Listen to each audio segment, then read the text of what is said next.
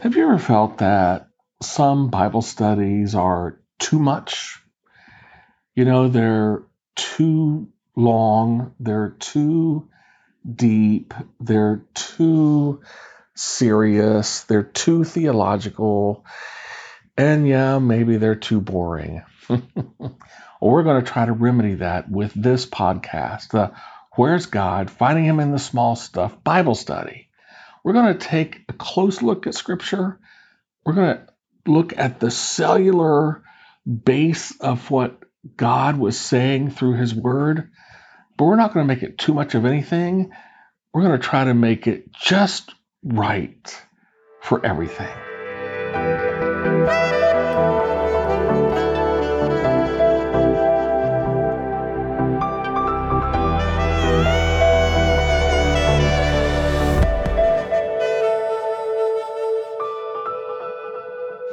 When you look at resurrection morning at the tomb, you will find 4 different stories or accounts of what happened by 4 different people.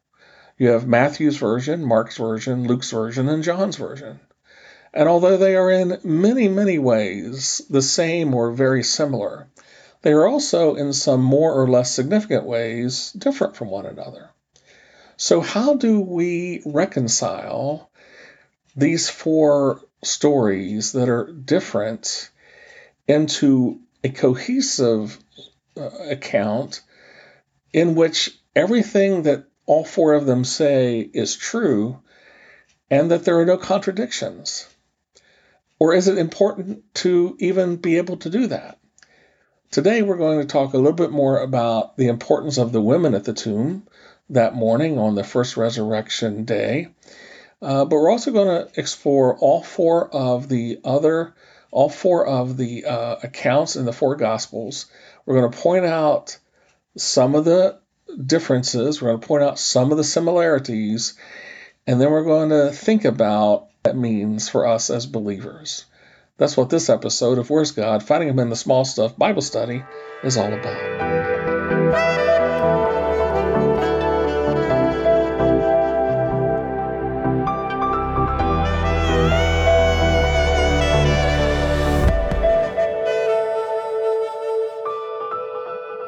So we had started looking into kind of a deep dive of Resurrection Day because, as we said last time, about half of the Gospels, more or less, really have to do with the last week of Jesus' life, and from Palm Sunday through Resurrection Sunday, and it is, after all, the most important part of our faith and our belief and our Christianity, that Jesus rose again. If we don't have that, we have nothing.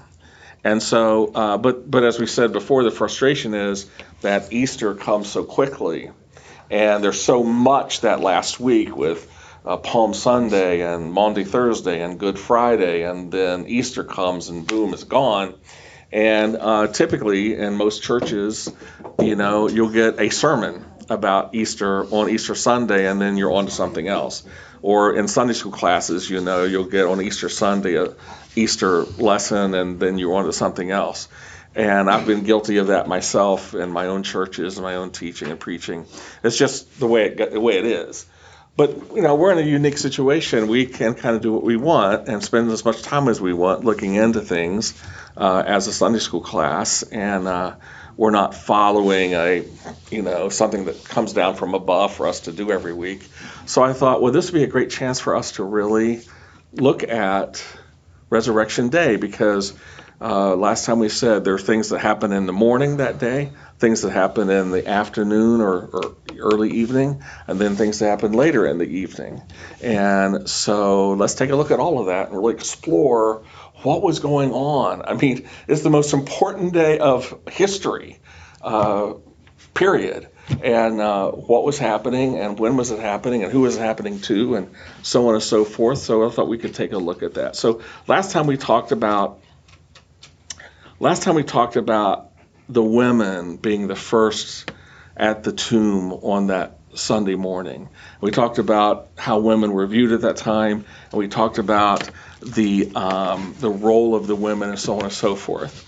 Something that's interesting, I thought I would bring up today is to show you in the culture of that day how significant it is that all four gospel writers chose to tell the story as it actually happened, with the women being the ones who were the first to find the empty tomb, the only ones to be spoken to by angels that day, and that morning to be the only ones who saw Jesus. And to give you some perspective of how that's and why that's important, if you want to turn over just quickly to 1 Corinthians 15, and we looked at this last time, but in a different context. If you look at 1 Corinthians 15, verse 3, this is Paul writing. Now, 1 Corinthians 14, I don't know exactly the time frame. I should have looked it up, but Paul's writing it. So Paul was there in Jerusalem when the crucifixion happened. He was then the persecutor of the Jews, or the persecutor of the Christians thereafter, and immediately thereafter. And then, of course, he was converted on the road to Damascus. So he's writing 1 Corinthians within his own lifetime. So it had to be within, let's say, the first 50 years of the resurrection that he's writing 1 Corinthians. I could look up the exact date, but that's close enough for sake of what we're looking at here. And so he writes here, for what I received, I passed on, verse 3, chapter 15, 1 Corinthians. For what I received, I pass on to you as of first importance, that Christ died for our sins according to the Scriptures, that he was buried, that he was raised on the third day according to the Scriptures, and that he appeared to Peter and then to the 12. After that, he appeared to more than 500 of the brothers at the same time, most of whom are still living, though some have fallen asleep. Then he appeared to James and to all the apostles, and last of all, he appeared to me also as one abnormally born. Ha! Who's missing from Paul's account of what happened on Resurrection Day? There's no women. No women mentioned.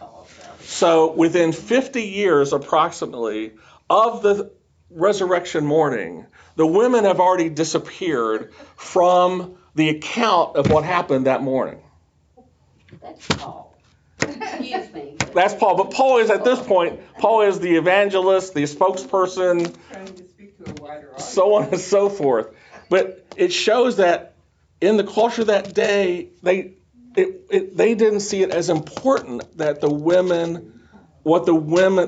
role in this, and it was important that the men participated in it. But my point of that is just to say this, and that is, if the four gospel writers, Matthew, Mark, Luke, and John, wanted to lie about what happened that morning, if it was just a tale they made up, if it was just something they wanted to make it look like Jesus had actually risen from the dead when he didn't, and they conspired to write their own gospels of how that took place, they would never have had the women being the first there, the only ones who heard the angel speak, and at that morning the only ones who saw Jesus. They would not have written it that way. They'd have written it that Peter went there, or John went there and did that, or any one of the other disciples, or some other men would have been involved in all of that. Instead, where were the men in the stories that we hear in the Gospels? They were hiding. They were afraid. They were locked behind closed doors. As far as we know, only Peter and John even went to the tomb. So I think that's just another point of credibility for the truth of what Matthew, Mark, and Luke, and John wrote about at Resurrection Morning, is that they have the women because it's the truth. They would never have written it that way if they were making it up in that culture of that day. So it's important. The women's role is important because at least it gives us validity and credibility to what we read about what happened on He does resurrection. mention the sisters in the 6th. Yeah, What's The that? 500 brothers and sisters. Oh yeah. They get some nod there at the end, but they shall remain nameless. The sisters shall remain nameless as it goes. So, okay. So what I wanted to do today was take a look at resurrection morning and what was going on at the tomb, in and around the tomb on the morning that the women went to the tomb. So let me ask you, what happened? Just give me the story as you know it, as best you can, somebody. Resurrection Sunday morning. They were going to prepare to treat Jesus' body, the women, which is really interesting because, again, you look at the situation where were the men? They won't do that kind of stuff. And and when you're going to a body, they did a quick burial when they took him off the cross. But he had sat there for 3 days. It would not have been a pretty picture. So they went to treat, and they weren't even expecting him not to be there. They ran into the soldiers. And They wouldn't be preparing the spices if they expected them to be not there, right? well, they did not know that the Romans had put that huge stone in front. Yeah. They did know that. How did they expect to get it? Well, if you in one of the we're going to read all 4 passages this morning. But in one of the passages, I think it's Mark, they're saying, who's going to roll the stone away for us? How are we going to even get in there? So they were having this conversation on their way that morning. Our lecturer at DSL said that if Ben had gone, they would have had a plan. They would have said, you bring this tool, you do this, you do this. They would have a plan. True. Women just went. We'll just wing it. Well, and that wasn't, at the time, it wasn't considered a manly thing to do. To prepare the spices, The yeah. role of the woman Treat the was body. so different. In fact, she was property. She was not an individual of worth, because when you look at custom, women were not the primary thing. So although we see through biblical history that there were some very well-known women, but the culture is still somewhat like that today. In Orthodox Jews, men and women sit separately. When you go to a Greek Orthodox church, women can sit on one side of the church, men sit on the other, and they cannot go behind the altar. They're forbidden. But their role is to prepare the food after they have they have a fellowship time. And now they prepare the bread for communion, but they're not allowed on the altar. So we still see some of that, and like I said, with Orthodox Judaism, the woman has more. So that custom is really important for us to take a look at. It still exists today in some of those Middle Eastern countries. Yeah, there's a lot of religions do that. What is that oldest religion is in Egypt? The oldest Christian church? The Coptics. The Coptic. Yeah. They do that.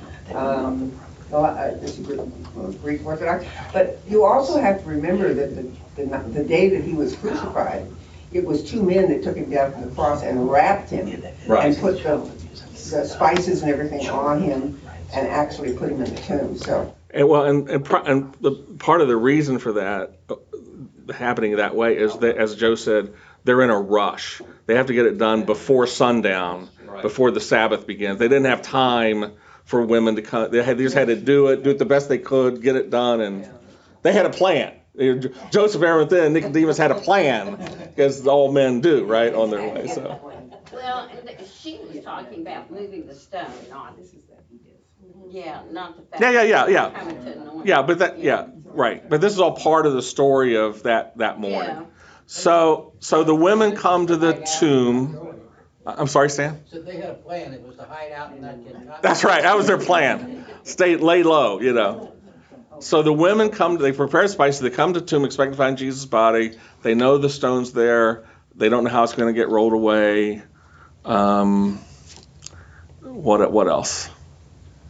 Well, you had the other issue for the men. They knew there was going to be a guard. The guard was there, right? You know, they knew that the Rome was going to, the word it was getting out. They're going to lie about it. The politicians are going to lie and make it look like we are kidnapping the body. You know, kind of the politics of today, you know. But that's what they were really doing. And so they were hiding in a locked room because they were so in shock that they couldn't handle the fact that the teacher they had for 3 years is suddenly gone. And what are we going to do? Because who's going to teach us? Who's going to lead us? They were really dependent on Jesus. Well, you know, Jesus had a price on. Not only that, they were just afraid. Well, right, Jesus had a price on his They were gonna head. come get them next. Right. But I will say that there's a couple of versions about what happened that morning. Let's get back to the question. One of them is there was an earthquake that made the stone roll away. The other version is they got there and the stone was already rolled away. I don't know where the guards were at that point, sleeping on the ground or something. They were scared to death by the angel. And then the angel was there sitting on the rock. Whichever it is, I don't know that we really know. But When the angel showed up, the soldiers hit the ground, passed out, Yeah. scared They to were death gone. or something. They were out of there. That was what happened at that point. Yeah. And then The the angel didn't speak to the guards. He only spoke to the women. Right. I'm trying to picture also this angel sitting up on this great, huge, big stone. I Right. mean, it would have Just been sitting there. pretty high. If Yeah. the stone was, how many tons was it supposed to be? That was big. I don't know. Yeah, Very big. big and heavy. Covered the whole of it. So, yeah. So that brings up There you go. that brings up an interesting point too. I don't think we know for sure that the women were aware that there were guards on duty at the tomb protecting the tomb. That happened. You know, he was buried. The stone was rolled away, and then at that point, you get the idea, although it's not specific, but the idea that, you know, at that point, the women who were watching, whoever was there watching, then once the stone was rolled away, they left the garden. But during that time, then the religious leaders went back to Pilate and said, "You need to put a guard on there because we don't want the disciples coming back and his followers stealing his body and saying he rose from." They already were anticipating this as a problem, and we need to make sure it doesn't happen. And then Pilate assigned the guards. So at that point, it's possible that the women had already left the garden, and when they went that morning, they knew the stone was rolled in front because they had seen that happen. But there's nowhere in Scripture that says they knew the guard was there. They found out after they got there that morning that the guard had been put there. That makes sense because there was a seal on it as well. Correct. Right, and they would have known if they broke that seal, they'd be in big trouble. Correct. So that really makes They a lot had of to go sense. back and prepare for the Sabbath, correct? Yes. Yeah. And That evening? Mhm. Yeah. So you wonder if, you know, knowing that there's a stone rolled in front of the tomb, and you have to deal with that is one thing. Knowing that there's a cohort of Roman soldiers there guarding the tomb is another thing. And you wonder, would they have gone to the tomb that morning if they had known that there were Roman guards there? That, you know, the Romans, after all, are the ones who crucified Jesus to begin with. Would they have gone to the tomb had they known that? That's a good question. I don't know. So Yeah, they would. they would have. Yeah. The women say yes. Okay, so I believe you. I believe you. I say that the guards were not so much a challenge as the seal, because they Yeah. couldn't break that seal. Right. It's all complication. It's all a complication, isn't it? And yet they went. You know, the faith that somehow. I mean, I think this also shows their love for Jesus, don't you? Exactly. Their devotion to Jesus. I mean, we're women. What can, as Joe put in perspective for, we're women. What can we do? Well, this is something we can do. So, and I think women, you're better than this than men are. We're going to do whatever we can do. At least we're going to do that. And then whatever happens, We're gonna give it our best. We're going to give it our best.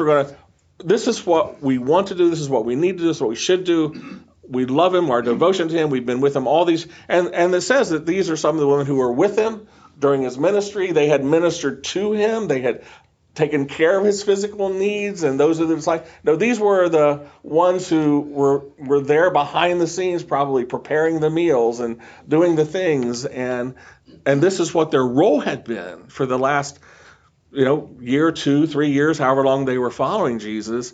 And now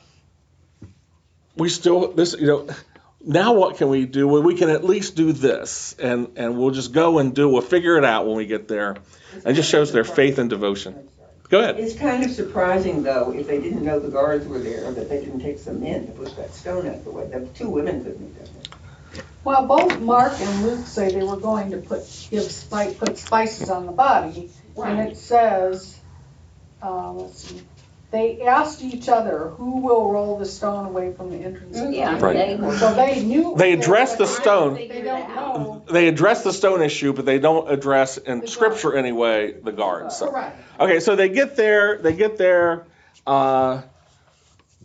Was the stone already rolled away when they got there? Did they see the angel roll the stone away when they got there? Did the earthquake make the stone roll away? Did the angel move the stone?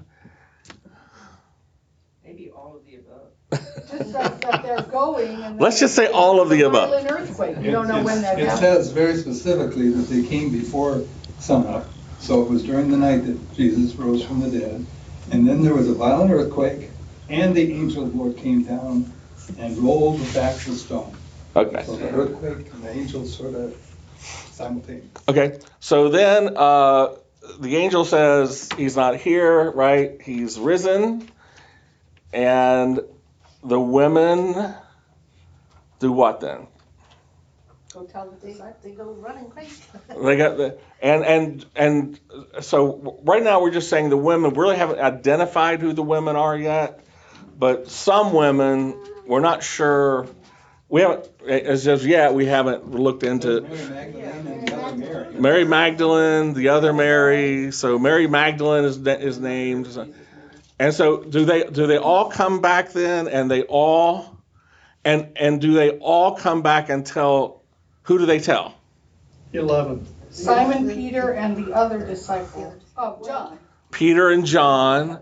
Is it only Peter and John? This is No, they're all there. It says, returned from the tomb and reported all these things to the 11 and to all the rest. So go ahead, Grady. I know you want to say I something. just wanted to say this is only one of the descriptions, because one of them also says that they were weeping because they thought his body had been stolen, and they were weeping, and then Jesus comes up and touches her, and she thinks it's the gardener.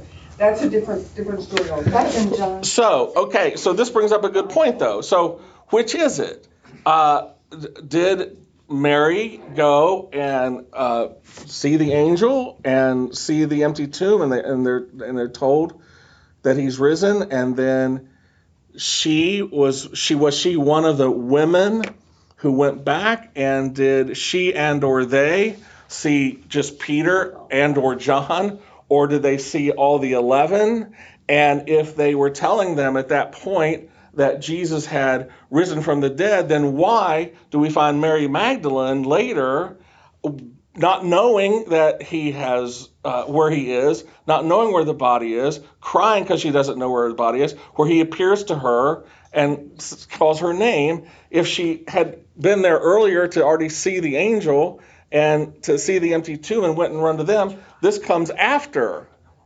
And it looks like, anyway, by the way it's written up, it looks like then so did she believe? Did she not believe? Did she see the angel, not see the angel?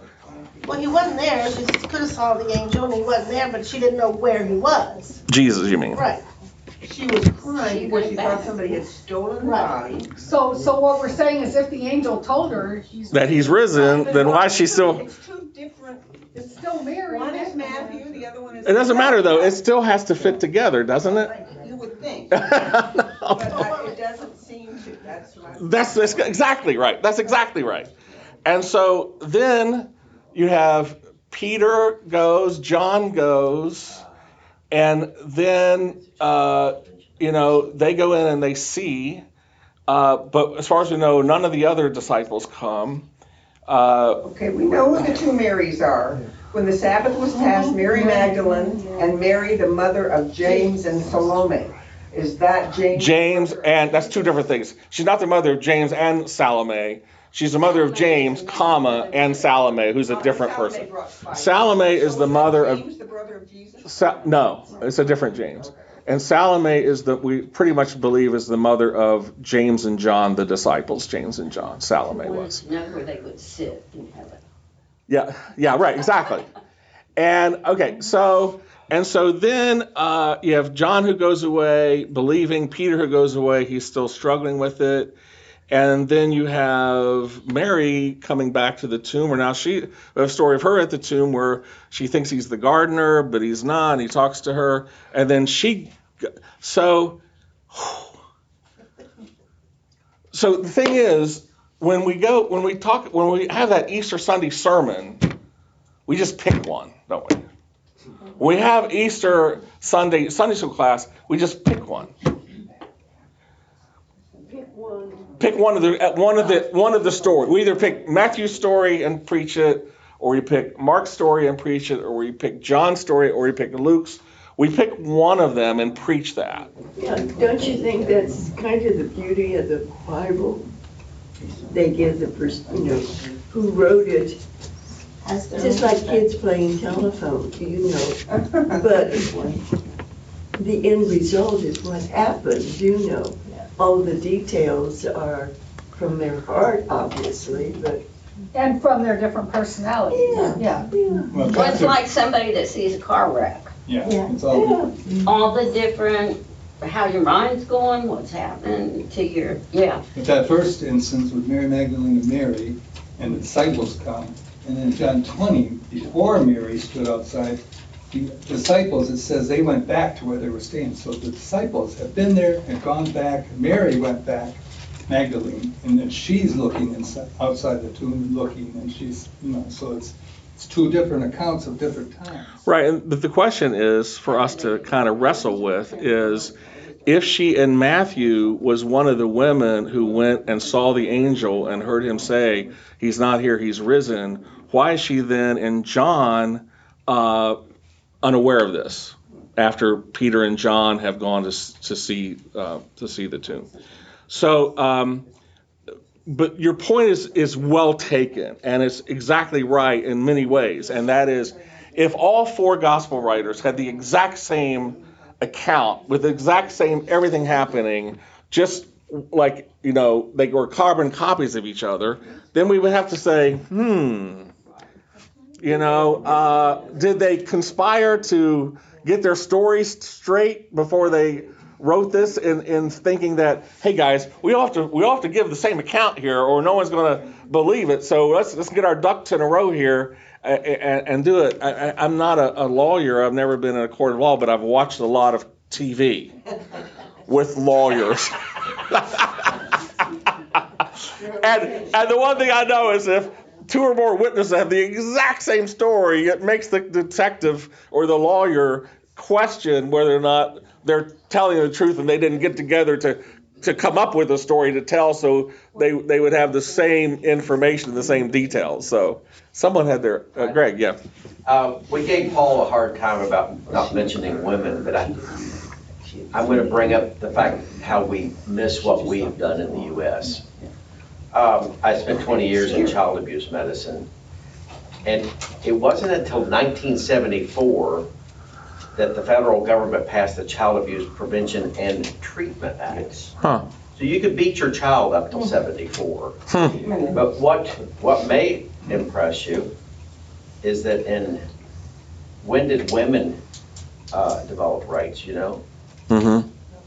Anybody want to guess? We still have not rights in a lot of places. It wasn't until 1980 I couldn't find it because I had it, in 1994. Oh, my. That was the violence against women. So you could beat your wife until 94. Unless you killed her, Yeah. you would have been tried for murder. Just But try other it, than that, just try it, just try it. Isn't that something? well, I did. No. 49 years later. But we have come a long way just in recognition of women. And they still aren't treated equal. Well, and it should not be left unsaid, which it had been left unsaid, my fault, but it should not be left unsaid that Christianity lifted up women way beyond where they were in society and culture at the time.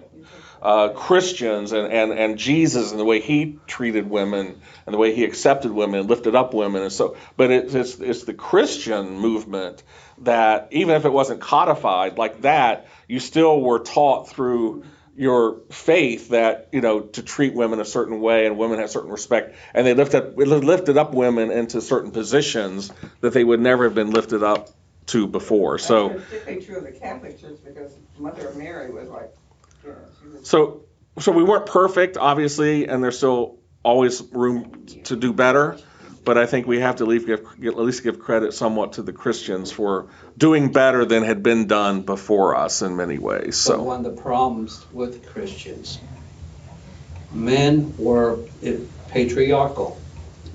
You could not be a pastor and be a woman. You could not serve on the board of deacons. You could not do it. You could teach Sunday school, but you couldn't do anything else because that's culture I grew up in. Because I started out as a Southern Baptist, and I saw the light. But yay! But it really bothered me because then when we started ordaining women, it was like, okay, some of the women are more educated than some of the pastors.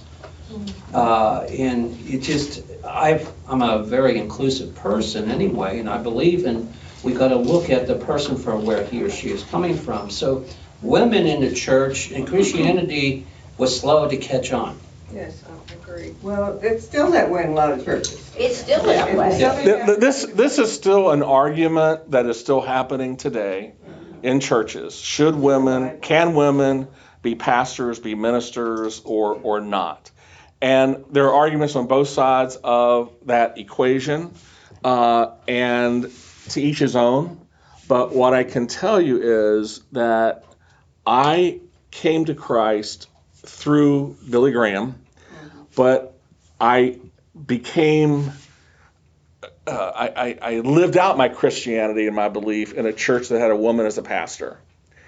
And I was baptized by her. Jan was baptized by her. We were married by her. I think she was this is an American Baptist Church in West Virginia.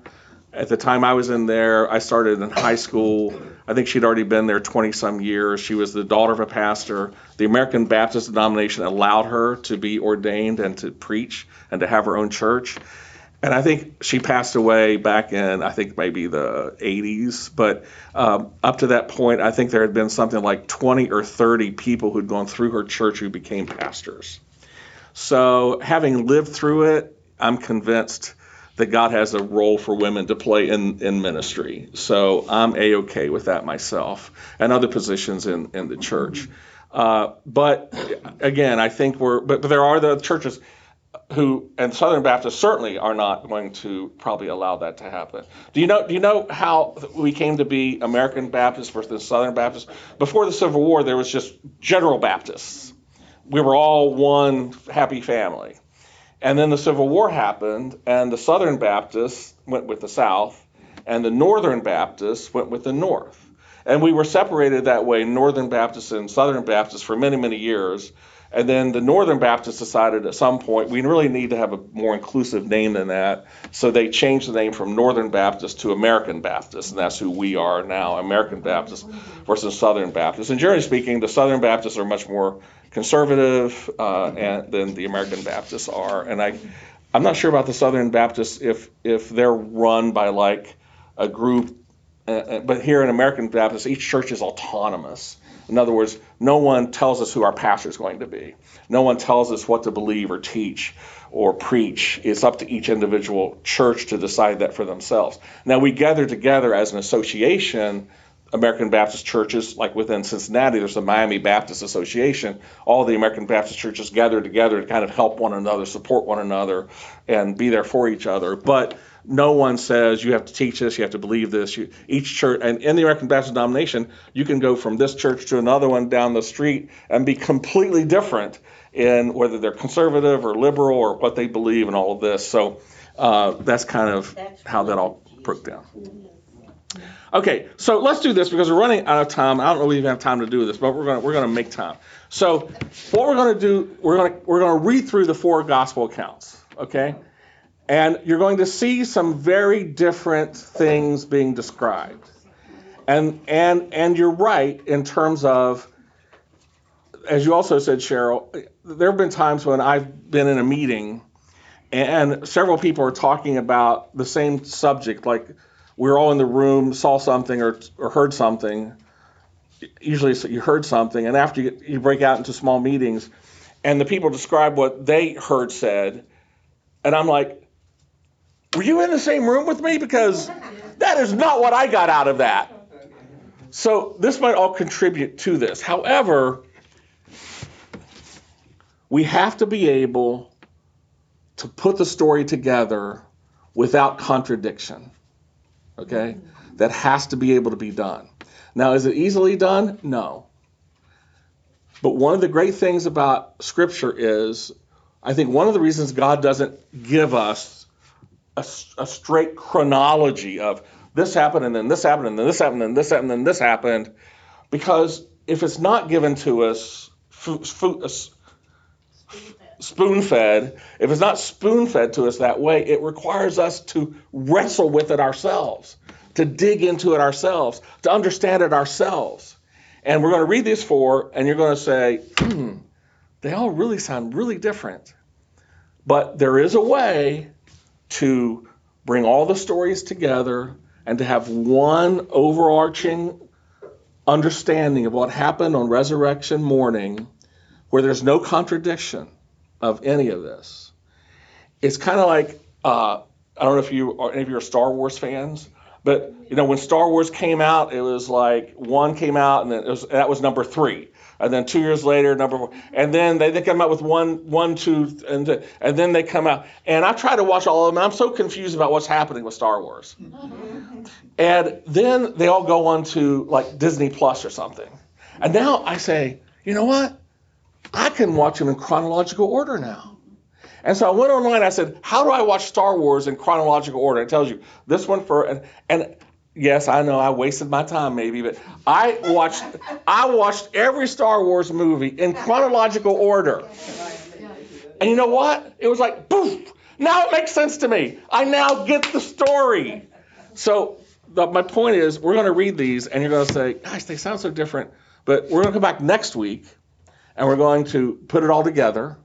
And I think you'll find when we do, it's even a better story than when you take 4 separate stories. So let's go to Matthew 28, verse 1.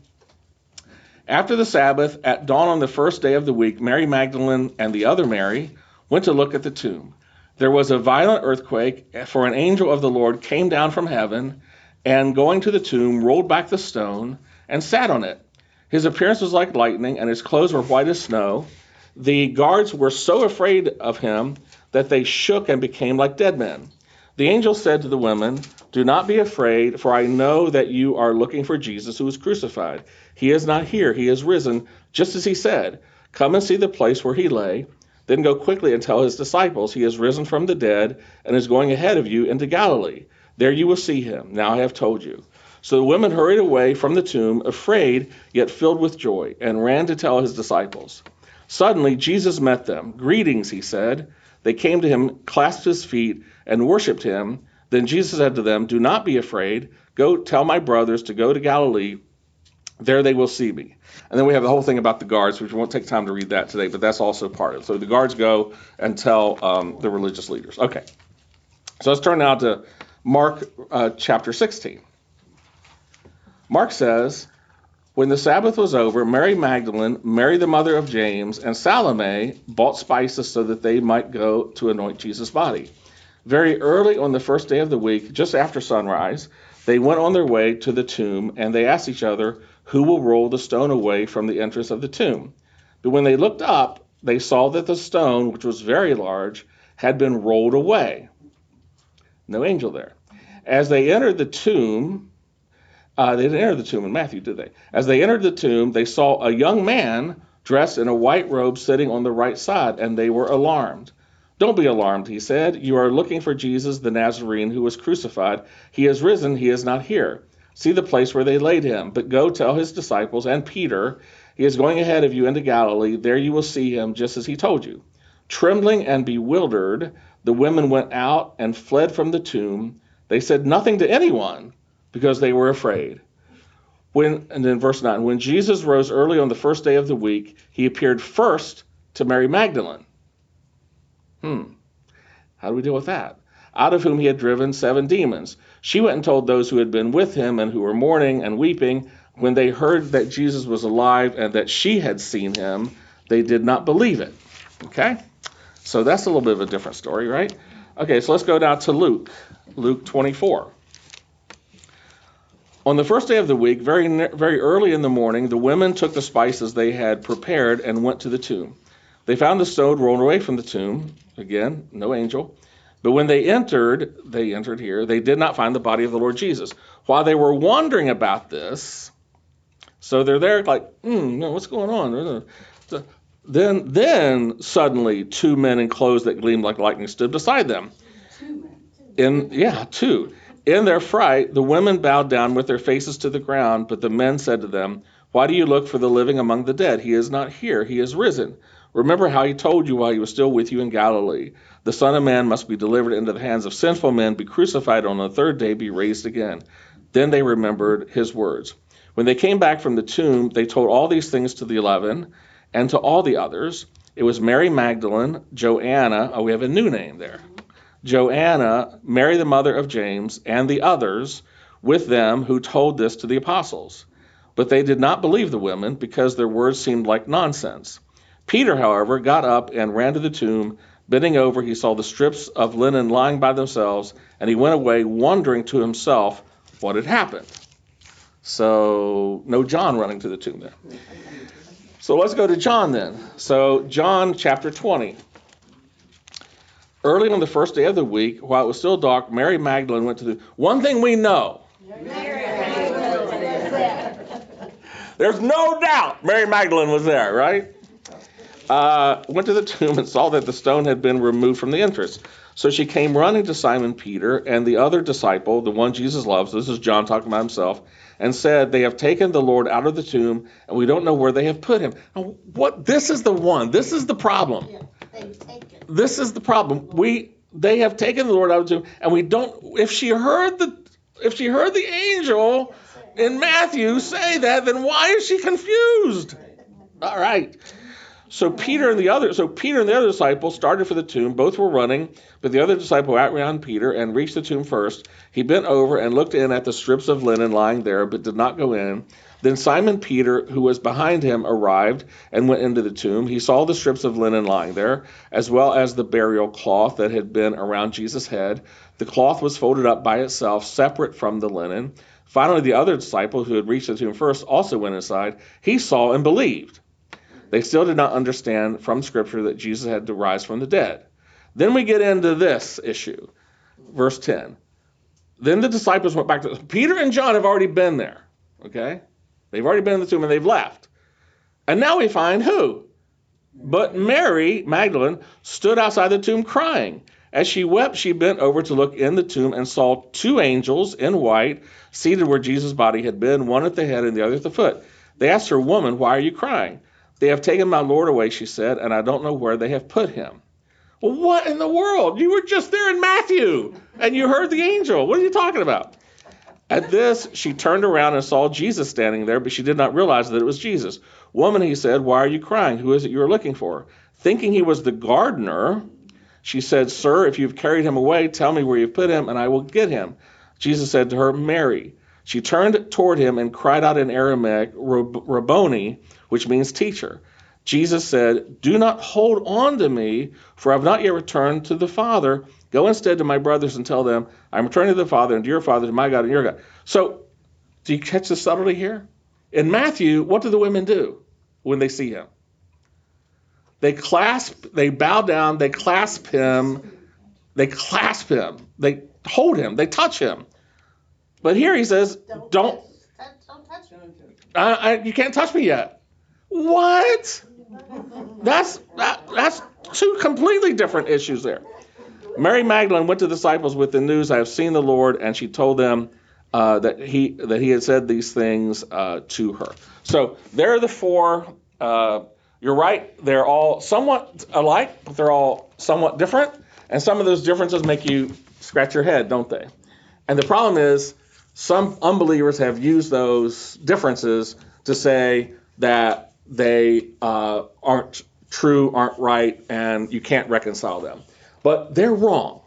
And so next week, we're going to come together and we're going to look at the big picture, and we're going to put together every single thing that every single of those Gospels said without one single contradiction. Do we have to wait till next week? Yeah, I know. You'll have to use a little poetic license, but it's nothing extraordinary. And it will all, and when it's over, I think like I did, I said, it could have happened that way. It makes sense to me. It brings everything together with no contradictions. And it's even a better story when you know all of it together at the same time. So, okay, so that's all I have for today. I'm giving you a little teaser for next week.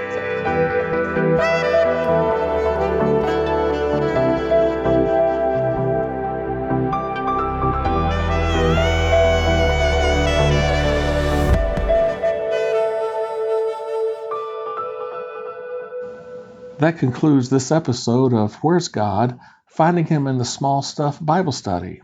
I pray that you've learned something new about the Lord today, and He's given you some new insight into who He is and how much He loves you.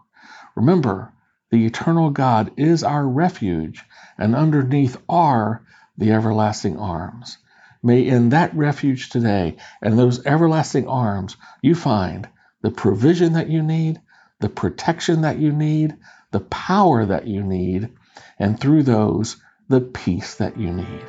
Remember, He said, "My peace I give you, peace be with you. Shalom."